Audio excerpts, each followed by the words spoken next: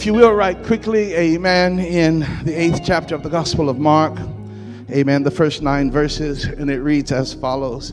In those days, the multitude being very great and having nothing to eat, Jesus called his disciples to him and said to them, I have compassion on the multitude because they have now continued with me 3 days and have nothing to eat. And if I send them away hungry to their own houses, they will faint on the way, for some of them have come from afar. Then the disciples answered him, how can one satisfy these people with bread here in the wilderness? And he asked them, how many loaves do you have? And they said, 7. So he commanded the multitude to sit down on the ground, and he took the 7 loaves and gave thanks, broke them and gave them to his disciples to set before them. And they set them before them. They had also a few small fish, and having blessed them, he said, set them also before them. Yeah, so they ate and were filled. And they took up 7 large baskets of leftover fragments.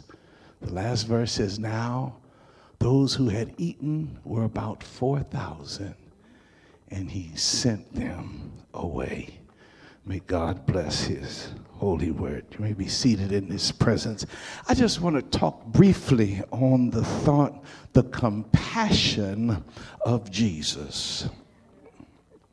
The compassion of Jesus. I have to admit, I have read this text over and over and time again. And last week I was reading my word and I crossed this, and something just stuck with me this time. And I thought about it and I prayed on it, and I thought about it, then I prayed on it some more. Amen. And it came to me what the Lord was trying to say to my spirit as it relates to this particular text. Now, normally, my brothers and sisters, we preach and talk about the feeding of the 5,000, right?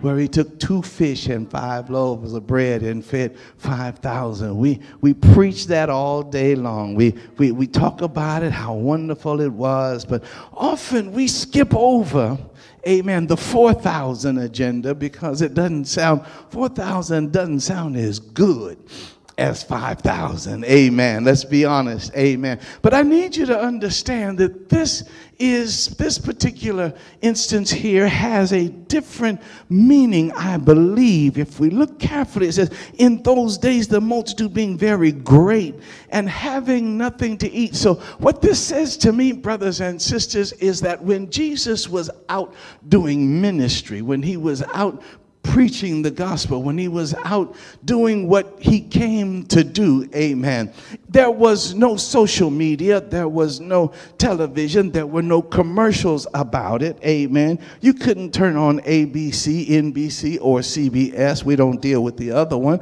You couldn't deal, amen, and hear some kind of projection that Jesus would be here on Mountain Standard Time or Pacific Standard Time, amen, on such and such a day. So when Jesus came into the midst of where the people were, amen, they did not have opportunity nor time, to pack a lunch, if you will. They didn't have opportunity to pack and say, oh, we're going to follow this brother, so let's go home and let's get ourselves a lunch. First of all, had they even considered that, had it even been registered, they would not have known how long or how far they were going to have to travel, amen, or how long it would be before they got to the end or their destination. But instead, the word of God was so prominent, the word of God was so prevalent, the word of God was so good as Jesus was speaking and preaching and performing miracles in the cities that he was going through, in the country that he was going through,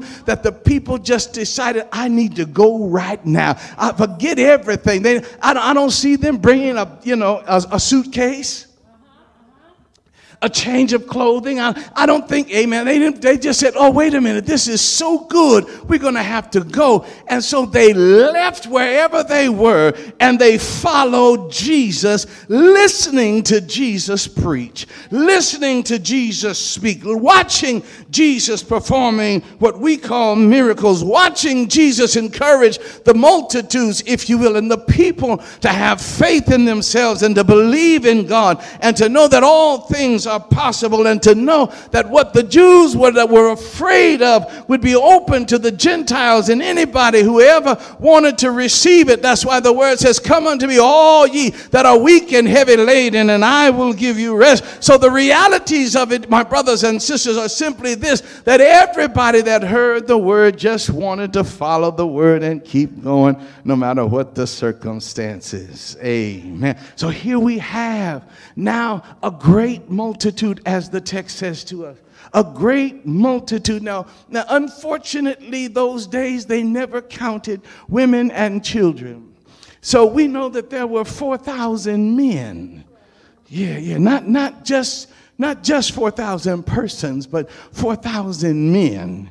And God only knows how many women and children were there. But as Jesus was moving and preaching, after a while, after things went on, after they traveled the day 1 and traveled day 2, and when they got to day 3, the word says Jesus had compassion on the multitudes. Amen. Now, I thought about that for a minute. I thought about it, Tracy, and I said, wait a minute. That is suggesting that maybe Jesus did not have compassion on day 1 or day 2. No, I don't think that's what that is saying at all. I believe what it is saying is when it got to the point where it needed to be addressed, y'all better hear this, when it needed to be addressed, Jesus addressed it. Yeah. So this helps me to understand what this text was really lifting up in my spirit. Amen. The Bible says that I have compassion on the multitudes because they have now continued with me for 3 days. Here comes the problem. Here comes the situation. If we continue with Jesus, he will manage our situation. Y'all missed that. If we continue with Jesus, he will manage our he'll take care of what we need taken care of. Note the text that they've been with me, they have continued with me 3 days and have nothing to eat. Amen. Now, I know people, some of us can't go, 5 hours without something to eat. But I believe that these people, because of the word of God, God has a way of making things happen. Amen. Have you ever been so engulfed in what you were doing, watch this now, that you forgot to eat?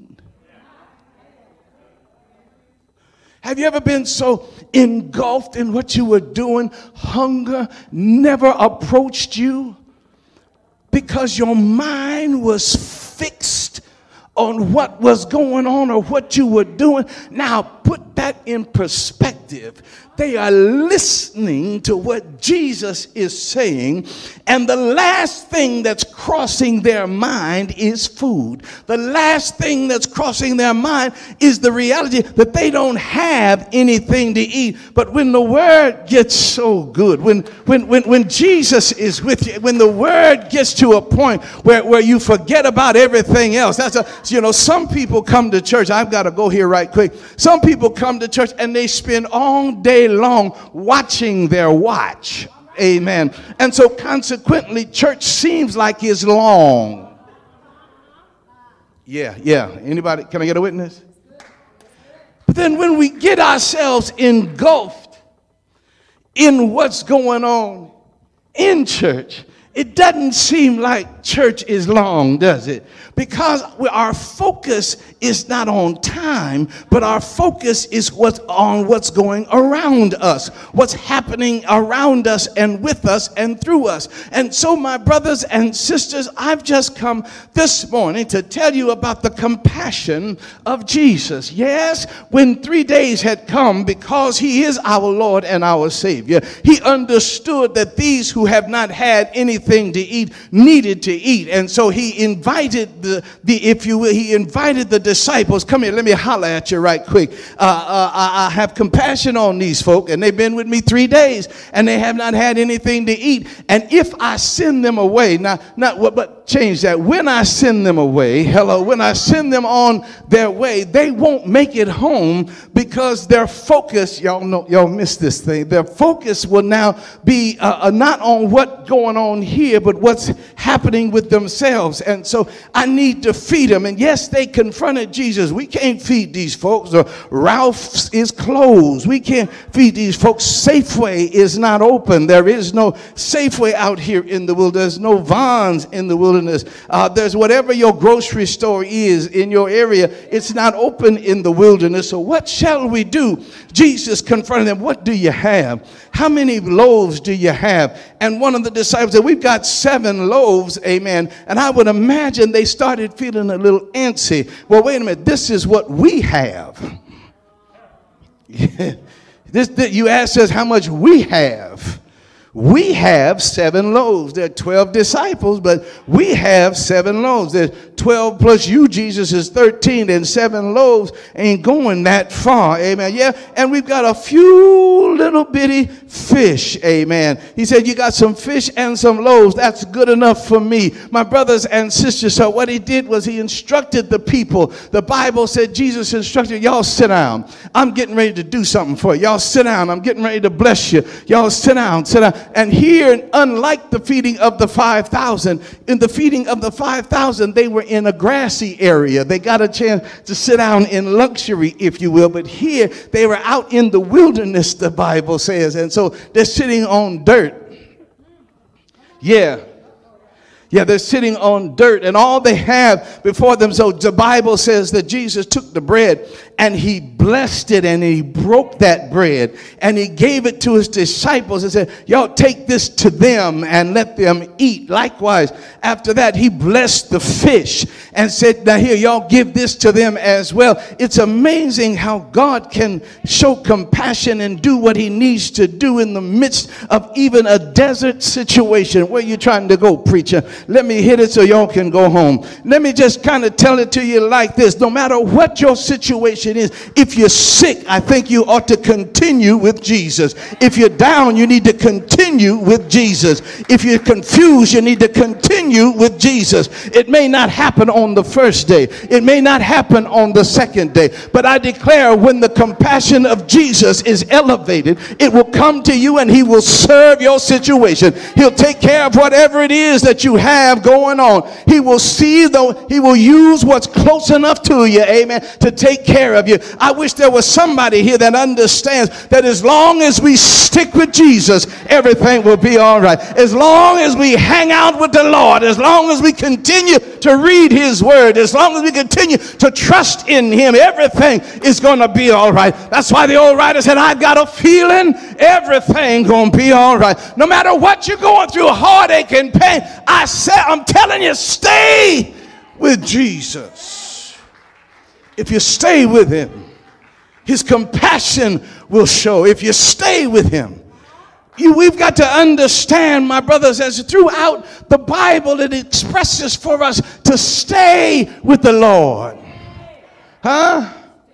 If my people who are called by my name will humble themselves, that means stay with me, That means if they would pray and turn from their wicked ways and seek my face, stay with me. I'll hear from heaven. And when I hear from heaven, I'll heal the land. My brothers and sisters, can you stay with Jesus? I know there's been a whole lot of folk upset and disturbed because they could not get inside the sanctuary. But I've just come to tell you, I got some bad news for you. Jesus is not just in a sanctuary. I've come by to tell you that if you wake up in the morning and you feel the coolness of the floor on your feet, it's Jesus right there. When you find yourself in the midst of hardships and pain, it's Jesus right there. If you're in the hospital sick, I declare it's Jesus, but you got to stay with him. You got to hold on to his unchanging hand. You got to talk to him and walk with him. You got to believe in him. You got to tell yourself all things are possible. There's nothing too difficult for God. We've got to stick with Jesus in order to receive his compassion. Here we are on the brink of the church reopening, and there's some folk that left Jesus. They just left, and they wonder why they're hungry. They wonder why things are not going right in their lives. I know it's tough out there. So, we were watching the news the other night. I couldn't believe it. I almost fell out my chair when the news broadcaster went to the gasoline station and they showed the gas at $7.29 a gallon. I almost fell out my chair. But then I said to myself, you know what? I know God is able. I'm going to stick with you, Jesus. And I don't know how, but somehow your people who are sticking with you, you will have compassion on them and you will show them a way out of no way. I declare there ought to be a witness at your home. There ought to be a witness in this place that God has already shown you that he's still a way maker out of nowhere, that he can still do things that the world just doesn't understand. And I'm sure those who were sitting down in the midst of the desert could not understand how they were getting enough bread and enough fish to eat. Here they are standing up, and then the disciples had another job. I like the other job. I like the second job the disciples had. The first job was to distribute it, and the second job was to collect the leftovers. I just come by to tell you that the Bible says that they collected 7 big baskets full.